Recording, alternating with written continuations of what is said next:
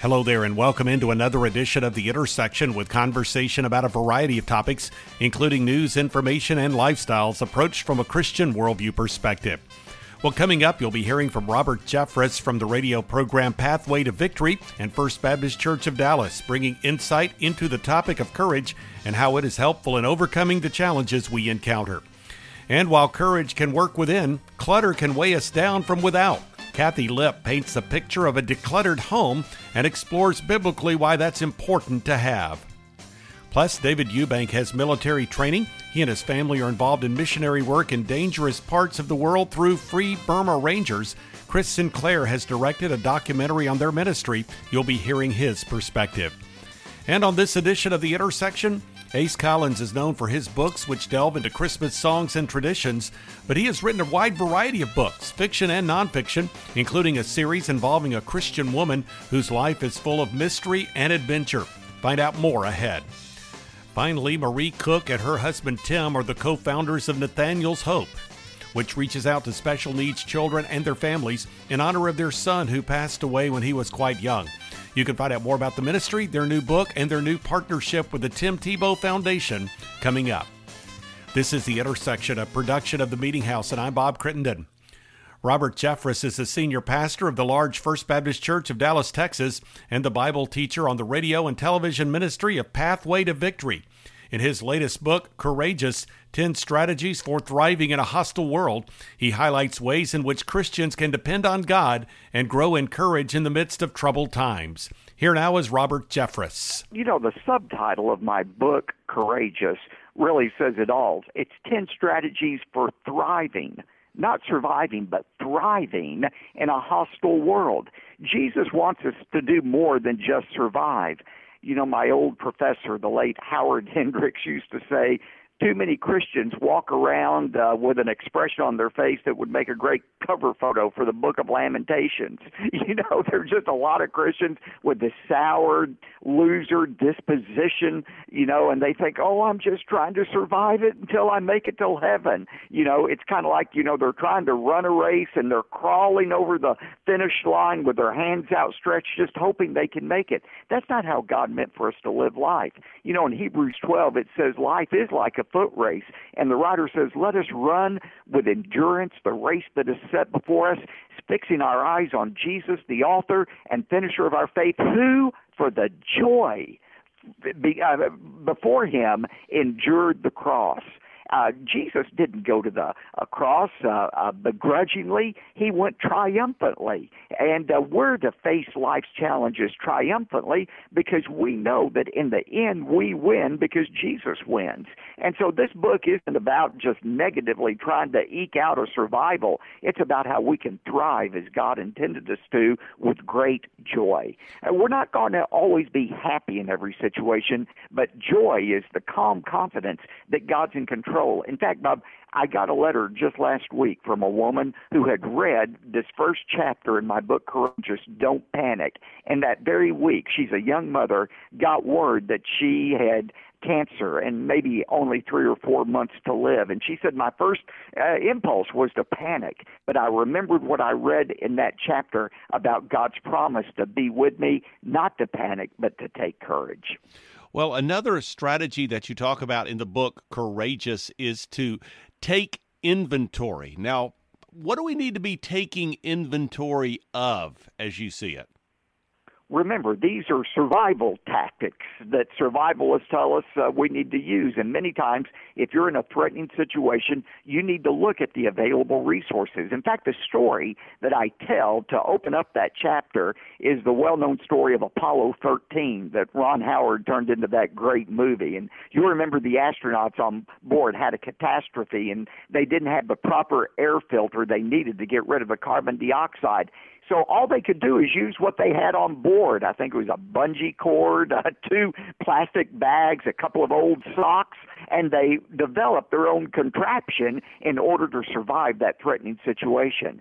Well, as we face challenges, we need to look at, okay, what has God provided us with? Fortunately, he's given us more than bungee cords and old socks. He's given us 2 resources that I talk about. First of all, the armor of God. We know that from Ephesians 6, the breastplate of righteousness, the shield of faith. And I talk about those, but there's a second resource that many Christians aren't aware of, and that is the people of God. God never intended for us to go through these challenges that overwhelm us by ourselves. That's why he desires that every believer be a part of a body of believers, a church that can offer them strength when they go through challenges. You know, Solomon said 2 are better than 1, and a cord of 3 strands is not easily broken. And when you unite with other Christians, you don't have to face those challenges of life by yourself. And one of the greatest and unrealized resources that God has given us is the strength that comes from the body of Christ. Robert Jeffress here on The Intersection. Find out more through the website ptv.org. Next up, it's Kathy Lipp. She is the author of the book, The Clutter-Free Home, Making Room for Your Life. With some insight about why it's important to have a decluttered home explored from a biblical perspective, this is Kathy Lipp. I really think that clutter comes down to 3 spiritual issues. It's why we keep stuff is either fear, what if I need it someday? And especially if we had Depression era grandparents or parents who kept every little piece of string or ball of yarn, we know, it was almost a sin to give something up. But what we're really doing is living in fear of provision, that God isn't enough, that we aren't enough, that we won't have enough. And then there's the guilt. So-and-so gave it to me. My great aunt Edna gave this to me, so I need to keep it till both of us are dead. And then finally, shame. I spent so much money on it. I can never give it away. And what I've really come to understand through my own life is finding out that sometimes we're just supposed to have possessions for a little while. Sometimes they just are in our hands for a bit, but we're actually supposed to pass them on to others. And that is really what the community of Christ looks like, is not living in abundance, but sharing our abundance with others. So what do you think are the components of a clutter-free home? I'm sure it's different for different people, but what are some of the general principles? Well, I think one of the things is really just staying on top of it and not so much all or nothing thinking, like I'm going to go declutter the kitchen today. Like that's the most depressing sentence I've ever heard in my entire life. But really saying, you know what, I'm going to stop bringing clutter in, and I am going to declutter for 15 minutes so that I can make progress in one direction. And so it's just about those little steps of progress and building those habits into your life. And I think this is the most important thing, keeping clutter from coming in the first place, staying out of that dollar Target aisle, staying out of the dollar store if you just can't control yourself, putting limits on what you bring into your home, because everything that you get out of your home, you never have to touch again. And that is what makes for a clutter-free home. And something you said, I wanted you to elaborate just a bit when you talk about setting, say, a 15-minute period of time aside and then being successful in that little chunk of time. It sounds like that getting a win in this whole journey is really important. Oh, I love that you picked up on that, Bob, because here's what I believe in: time boxing and space boxing. Okay. So it's 15 minutes where you just focus on, so that's the time boxing, 15 minutes. I'm going to do as much as I can, because you know what our problem with clutter is? We get tired of making decisions. And so we can make 15 minutes of hard decisions, but after that, you start to get worn out.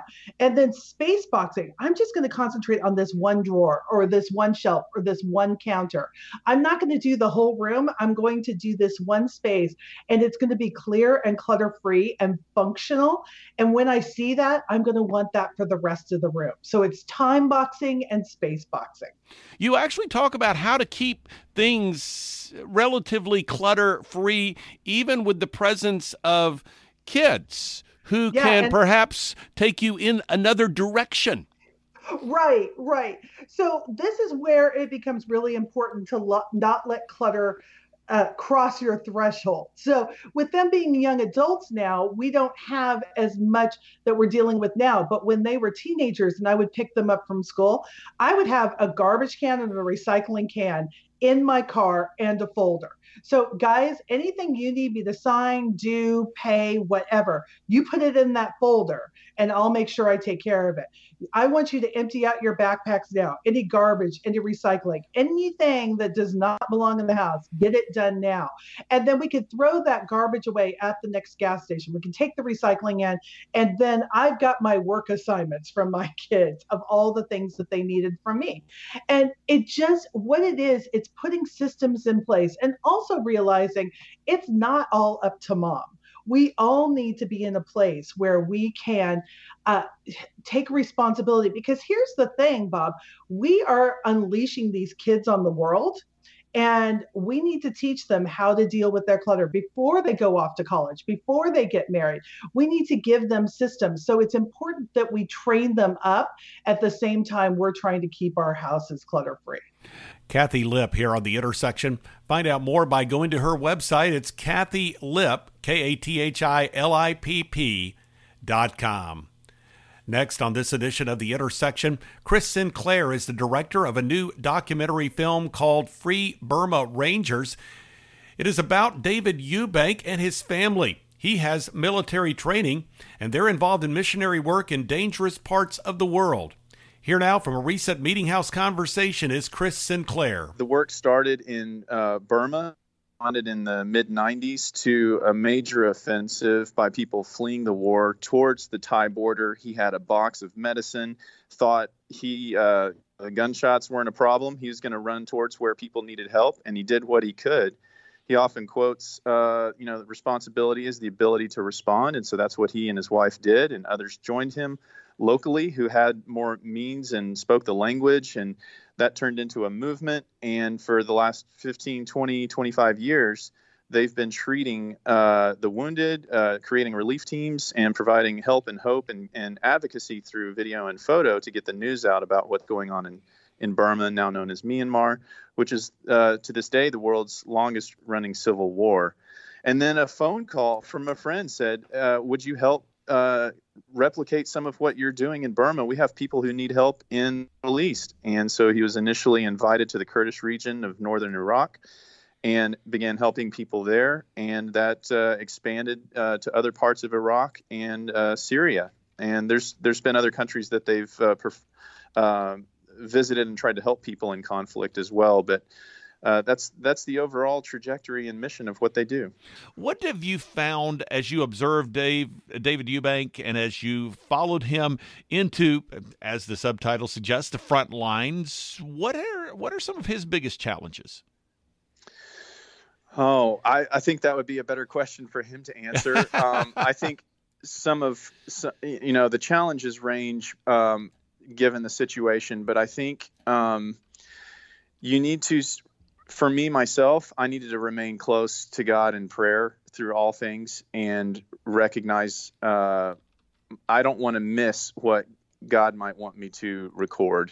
And so I think that's one of the most important things that I needed to remind myself. The second thing, it took 8 years to make this film, and there were a lot of times where I wanted to give up, where I thought it might be too hard, where I thought the story was this way and then things don't work out. And it changed. Originally we were going to make a film about Burma, but it ended up being 60% of the content comes from Iraq. And I didn't even go to Iraq. And there are other times where we wondered have the time or the resources to get it done as well. And, God's timing is over all things. And I think sometimes,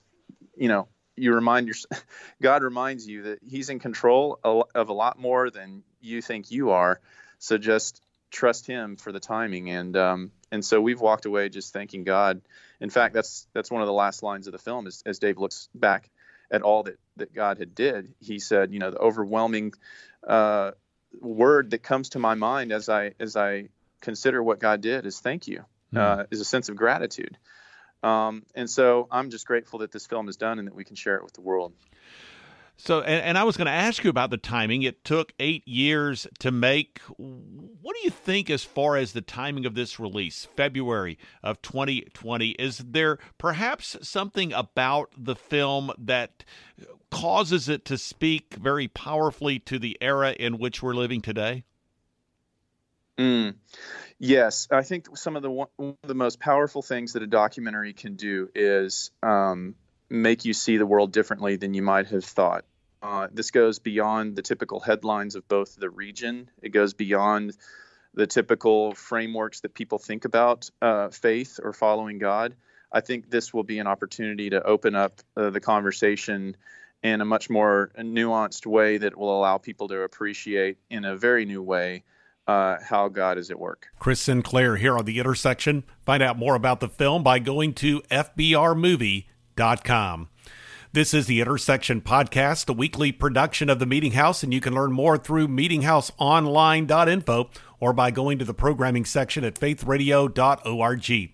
Through the Meeting House homepage, there's a link to the Media Center, the place you can go to listen to or download full conversations with recent guests featured on the Intersection Podcast. You can also find the podcast in the Media Center. You can also subscribe through iTunes. Plus, 2 blogs are accessible. One is The Front Room with devotional thoughts and commentary from the Meeting House, and the other is The 3 with 3 stories of relevance to the Christian community. Plus, you can follow me on Twitter and access the Meeting House Facebook page, and there's a link to video content. Again, that website address, meetinghouseonline.info, or you can go to the programming section at faithradio.org. Conversations from the Meeting House program can also be found through the Faith Radio app and a variety of podcast platforms, including iTunes, Google Podcasts, Spotify, Stitcher, and TuneIn. Learn more when you visit the Meeting House homepage. Ace Collins is the author of a number of fiction and nonfiction books. In a recent conversation, he shared about the concept of his mystery adventure series, In the President's Service, and the most recent installment, The Trojan Horse. In our conversation, he explored the concepts, characters, and the integration of a Christian worldview into the plots.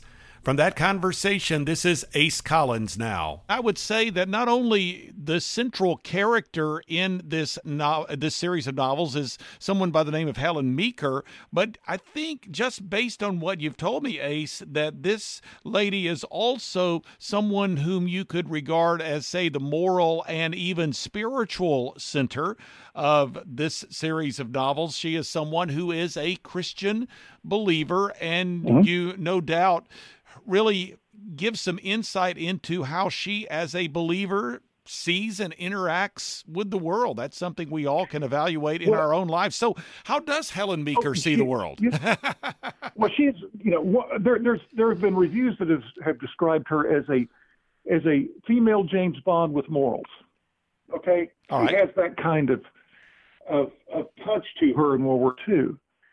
But what you see is somebody who is involved in war. There are times when she has to kill or be killed.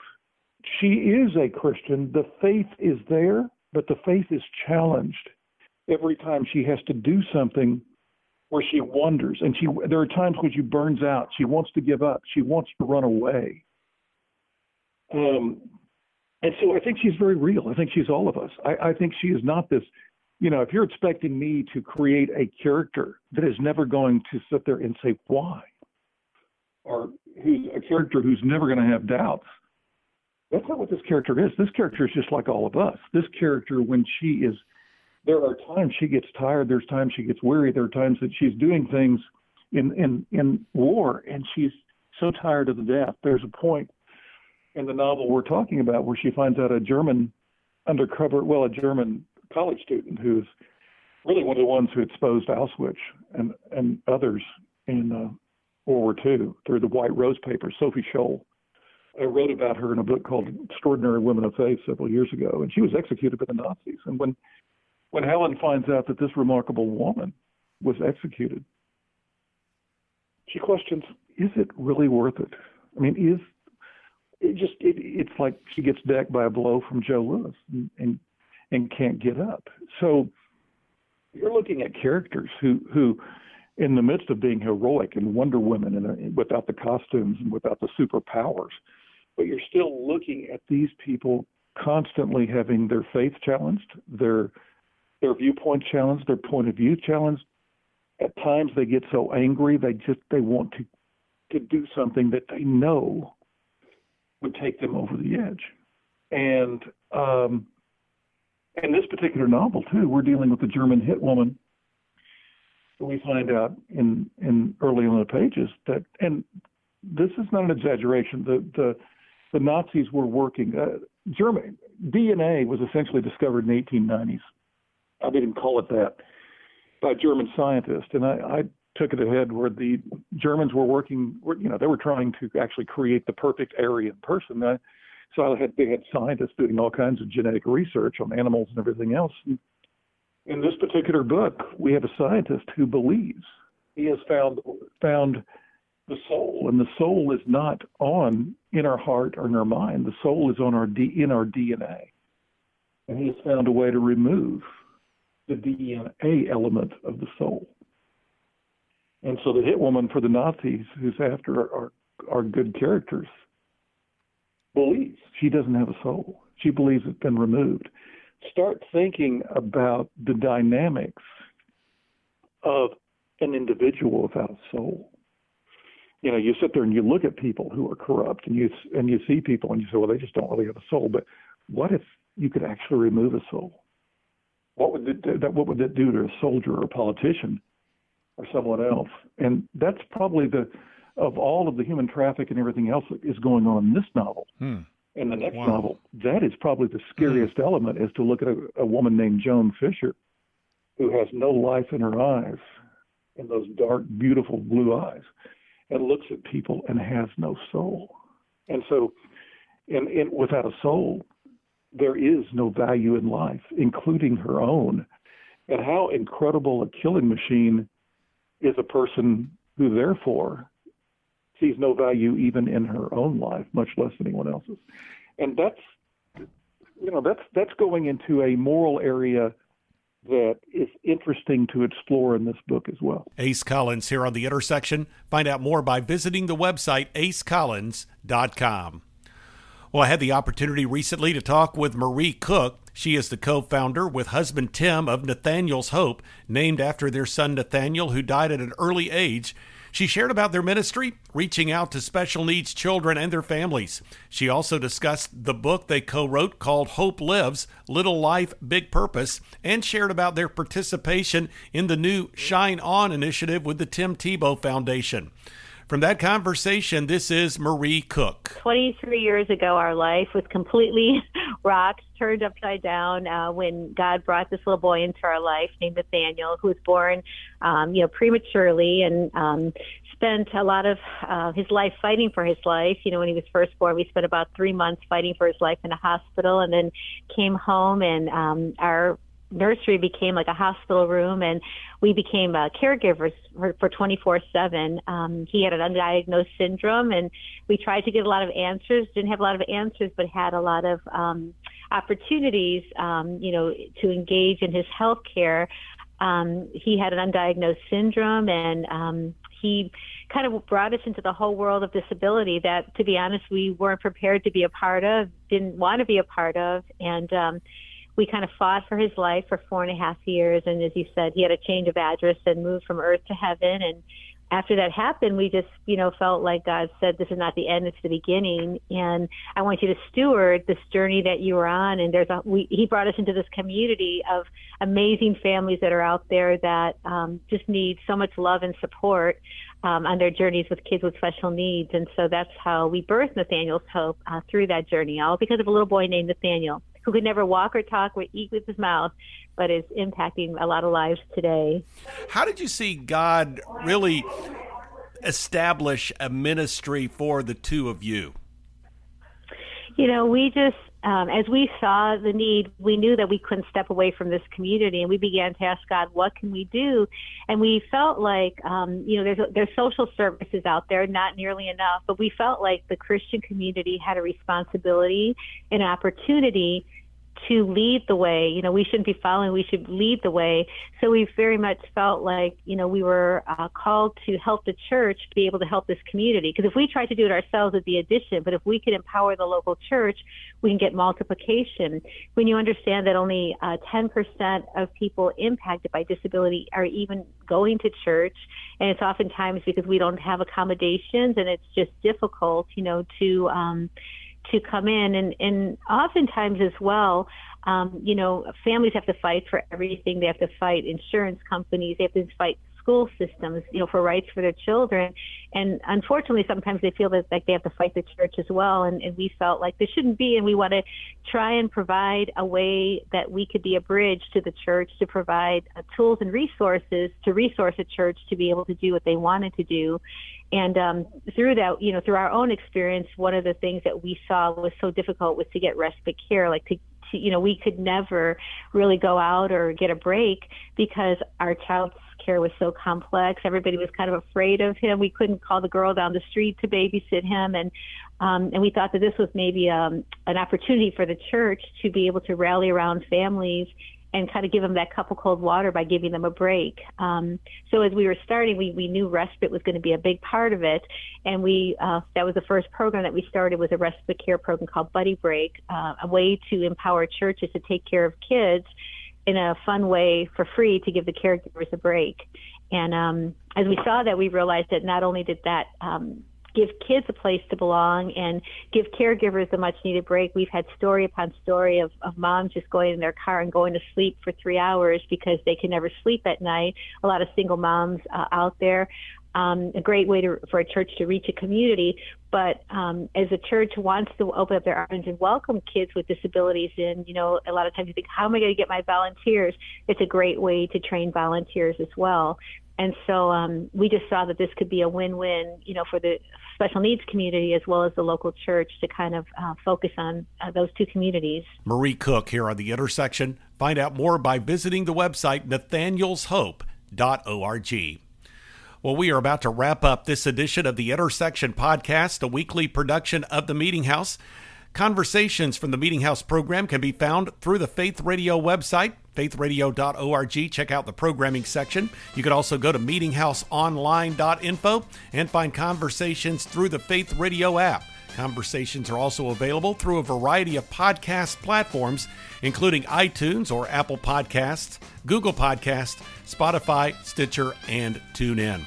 Learn more when you visit the Meeting House homepage. You can also find a link to the Media Center. That's where you can listen to or download conversations from the Meeting House program with guests featured on the Intersection podcast. You can find the podcast in the Media Center as well. Plus, there are 2 blogs. One is The 3 with 3 stories of relevance to the Christian community, and the other is The Front Room with devotional thoughts and commentary from the Meeting House.